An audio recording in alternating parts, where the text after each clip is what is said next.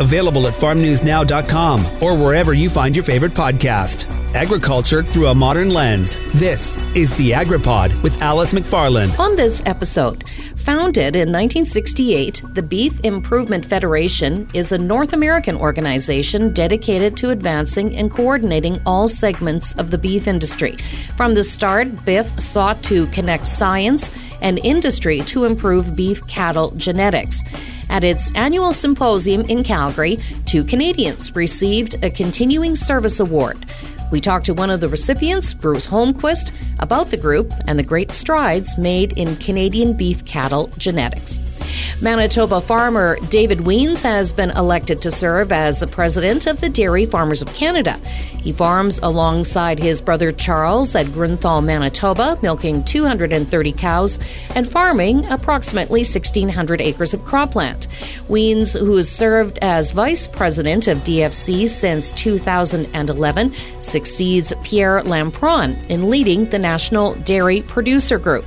We'll hear more from the new president about the organization's annual meeting, issues of concern, and a new collaboration with Farm Credit Canada on a sustainability initiative. After the break, Bruce Holmquist. Digging into the topics that matter to you. The AgriPod with Alice McFarland. First of all, Bruce, congratulations on your Continuing Service Award. But maybe, first of all, just for some background, can you tell me a little bit about the Beef Improvement Federation, about the organization and what you do? Yeah, thanks, Alice. Beef Improvement Federation has just entered its 55th year, I believe. And it's a North American organization that focuses and is a think tank or coordination process of genetic improvement for the beef industry. So it pulls in academia, colleges, universities, things like that.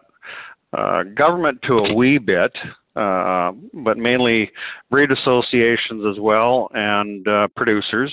There's quite a few producers on their board of directors.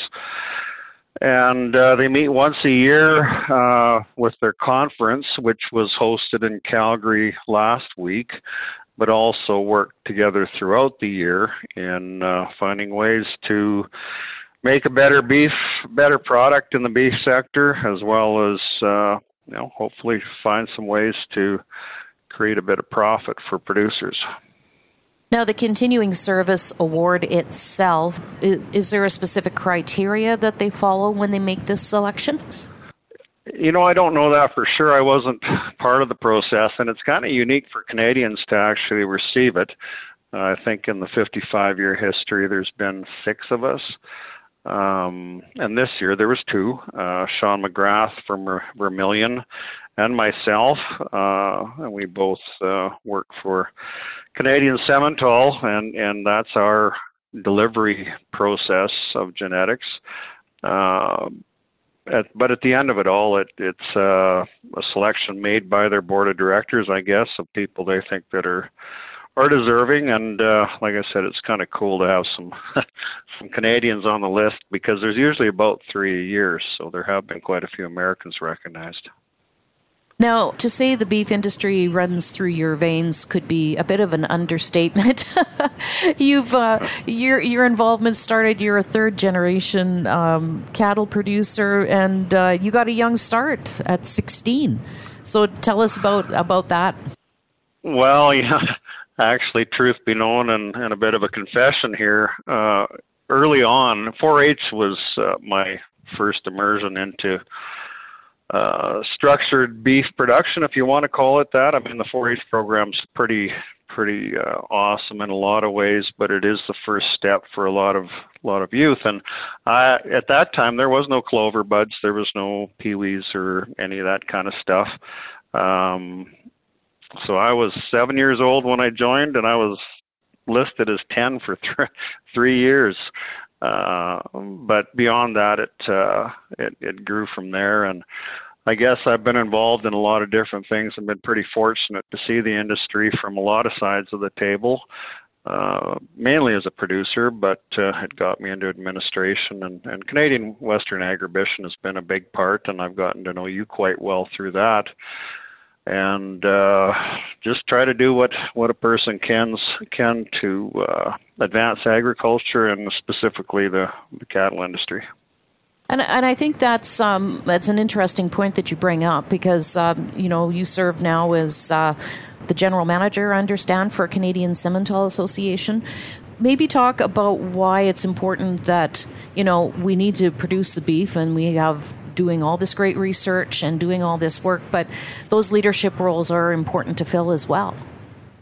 Yeah, I mean, the world's run by the people that show up, and that's not just saying you need to fill a chair. You have to be engaged and commit yourself to it. But my approach has always been that, try to connect the different pieces of the cattle industry. And oftentimes the purebred sector, which, I work within as CSA manager, is maybe viewed differently by different people. We're more than combing cows. And yes, the junior movement and junior shows and stuff is the exciting part of it, but the most important thing that we do is genetic improvement for the beef industry, and a lot of people don't understand that.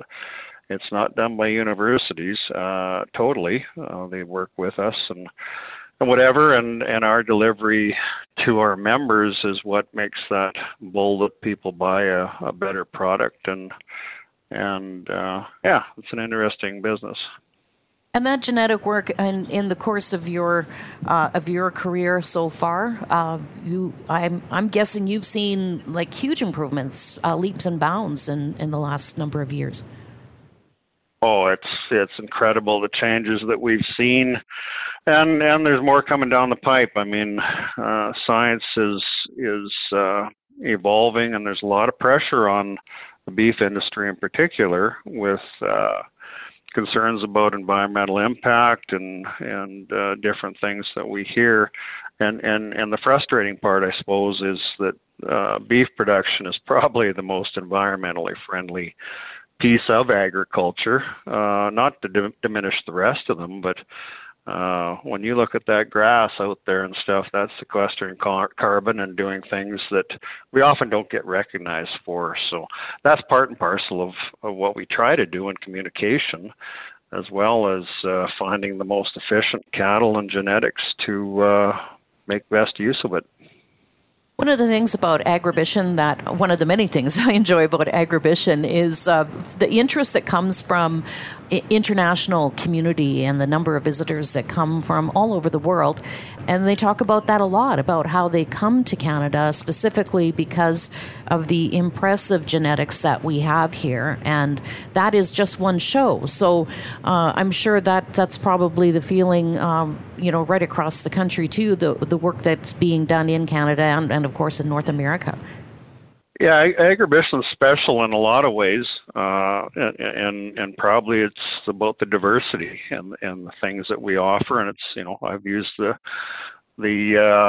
analogy quite often of the three-legged stool of, education, marketing, and commerce, and it ties it nicely together. Not all shows have that, and that's why agribition is probably the bright light in the ag events and showcases, in that we try to entertain, but the world does see agribition as a great opportunity because it is the largest cattle show, and I'll focus on that for a second. Largest cattle show in Canada by far, and everything's there at one time, and we've worked hard to maintain that kind of structure, and it hasn't been easy, as you know. But now with the facilities we have and everything else, I'm sure it'll still be a world-class event for some time. Bruce, just some final thoughts. You still have some gas in the tank as you continue on in the industry. Any other specific goals or things that you'd like to see or push forward? Well, I mean, agriculture is a tough game, and the nice thing about this award was it's a continuing service award, so nobody's kicking me out the door yet, and I do have some gas in the tank. But really, when it comes down to it, I think one thing that, I hate to bring back COVID into any discussion, but you know what? We learned that agriculture is pretty important in food supply and food security and the safety of it. And as long as we focus on the important things and don't get sidetracked by social issues and emotion and stuff to it, agriculture is always going to be important. It's just how we all fit into that structure and process. So I see agriculture as having a very bright future. Bruce, congratulations again on your award, and I'm sure we'll probably cross paths again, if not before, definitely in Regina in November. Yeah, looking forward to it. Thanks, Alice.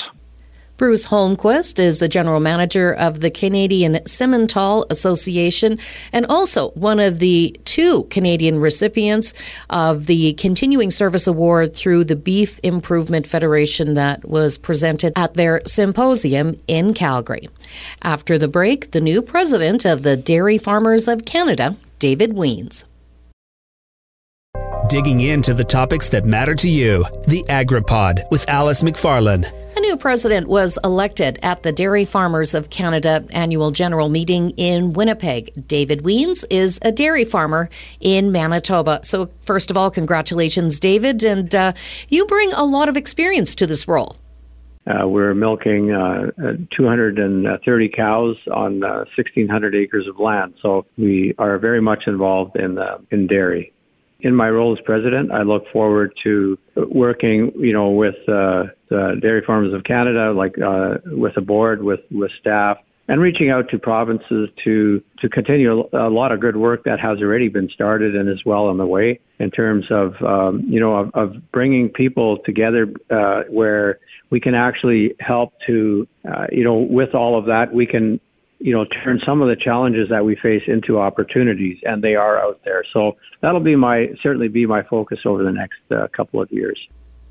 Now, in addition to the election of a new president, the AGM obviously had a very full agenda. So let's take a look at some of the current challenges facing the dairy industry in Canada and how they can evolve in the future. So one of the organization's goals is to reach net zero greenhouse gas emissions for on-farm production by 2050. When we hear of experiences they have in other countries where, suddenly they have directives that simply say they have to, reduce their industries by a certain amount and remove the production altogether as a way of reducing carbon footprint. That is not sustainable. So just by hearing some other perspectives, I think it really highlights some of the opportunities that we do have here in Canada, and a good indicator that we're along the right track. So another topic covered was social media and the opportunity farmers have in getting their voice heard by the masses. Tell us about that. Basically, it is about telling our story because we do know that as farmers, as dairy farmers, we do have a very high trust rating with Canadians. And so that is our opportunity to tell our story. And they're looking forward to it. And so for us, it was a good learning experience. So, David, also there was a presentation made about the importance of rural areas. So what specifically was discussed? Often our governments are so focused on the urban areas where, by far the largest population is. And yet, the rural Canada and particularly agriculture is expected, to support through food production, the rest of the population. And often there isn't enough recognition of the work that happens. So we had a good discussion. Now, an incentive is being offered to Canadian dairy farmers looking to make their operations greener. Farm Credit Canada is offering up to $2,000 through its Sustainability Incentive Program in collaboration with DFC. This is to advance the goal, of course, about greenhouse gas emissions on farm to net zero. So Canada's dairy industry has, I understand, one of the lowest carbon footprints for dairy in the world, at less than half the global average. So do you believe it's possible to continue to build off of that progress? The carbon footprint from 1990 until 2020 has been reduced by 25%. And so that's pretty significant. when you look at it on a per liter basis. And a lot of this has been, trying to drive further efficiencies on the farm. And so there are other areas in which, as more information becomes available, there's other things that we can pursue in terms of helping to reduce that carbon footprint. So it's not going to be just one area. I mean, a lot has happened because of increased efficiencies and, a lot more milk from fewer cows and so on. But we will continue to pursue areas that, in terms of, it may be along the line of regenerative agriculture. It could be best management practice in terms of crop production. And so there really is quite a list there of the things that we could do. But there's also research that's happening that will help us to further inform us in terms of what some possible actions could be. So we are on it. And yes, we have made a major reduction. We are about half of world average, and yet we firmly believe that we can continue to build on that success and continue to reduce it. So this incentive could be used just simply to find greater efficiencies on the farm. There's so many different ways in which we can help to reduce the carbon footprint, and so on different farms there's different possibilities. So one of the things that DFC has done is just kind of created pathway or kind of a chart where farmers can look at some of the best management practices that they could embrace on the farm, maybe are already, but look at certain areas where they think, maybe there's something that we could do in this area. Because the way we're approaching this is that together, we can accomplish that goal. David Wiens is the newly elected president of the Dairy Farmers of Canada, who recapped this organization's AGM in Winnipeg. These are the top agriculture stories for the week of July 10th, 2023. The BC Maritimes Association said they'd agreed to a 4-year tentative deal with the International Longshore and Warehouse Union, which represents 7,400 workers. The deal came after Federal Labour Minister Seamus O'Regan ordered a mediator to issue terms of a possible settlement earlier in the week and to end the 13-day walkout. Jeff English with Pulse Canada said there will be huge backlogs to clear, estimating it could take a week for every day that the port sat idle. He added that the catch-up will likely extend into the harvest season. President of the Saskatchewan Association of Rural Municipalities, Ray Orb, is glad the strike is over, but noted every time there is a strike in Vancouver, it hurts producers trying to move their grain. Futures prices for corn, soybeans, and wheat dropped following the release of a bearish U.S. Department of Agriculture July supply-demand estimates report. The USDA did not reduce its production estimates to the extent analysts were expecting due to dry conditions in the U.S. Midwest.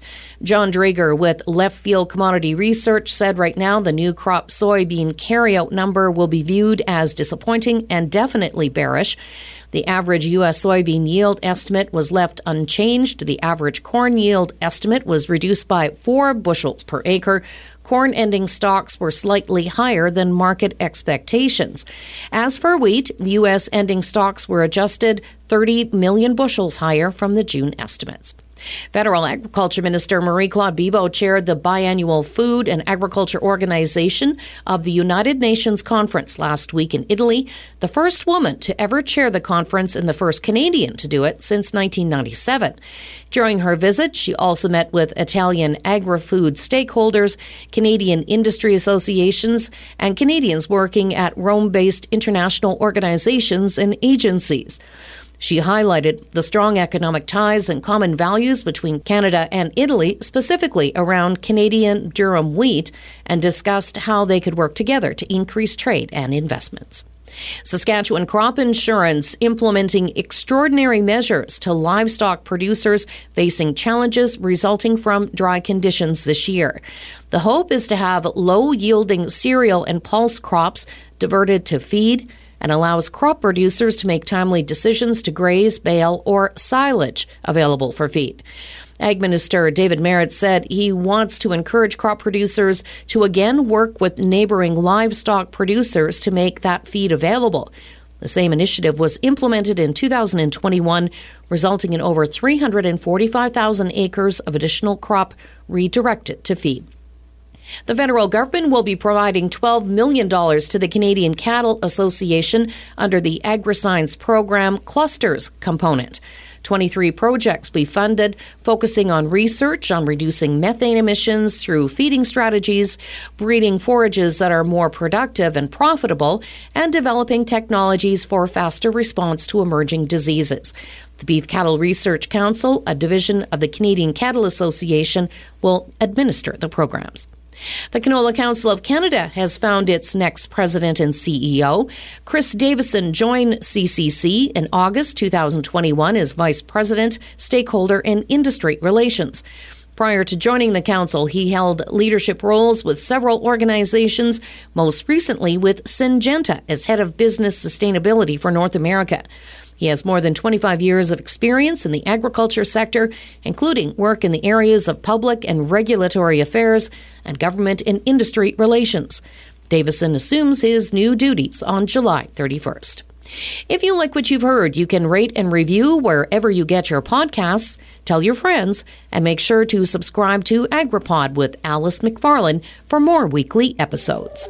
The AgriPod is produced by Colby Heiss, with host and CJVR Agriculture Director Alice McFarlane, and is a division of the Jim Pattison Broadcast Group. Available wherever you find your favorite podcast and at farmnewsnow.com.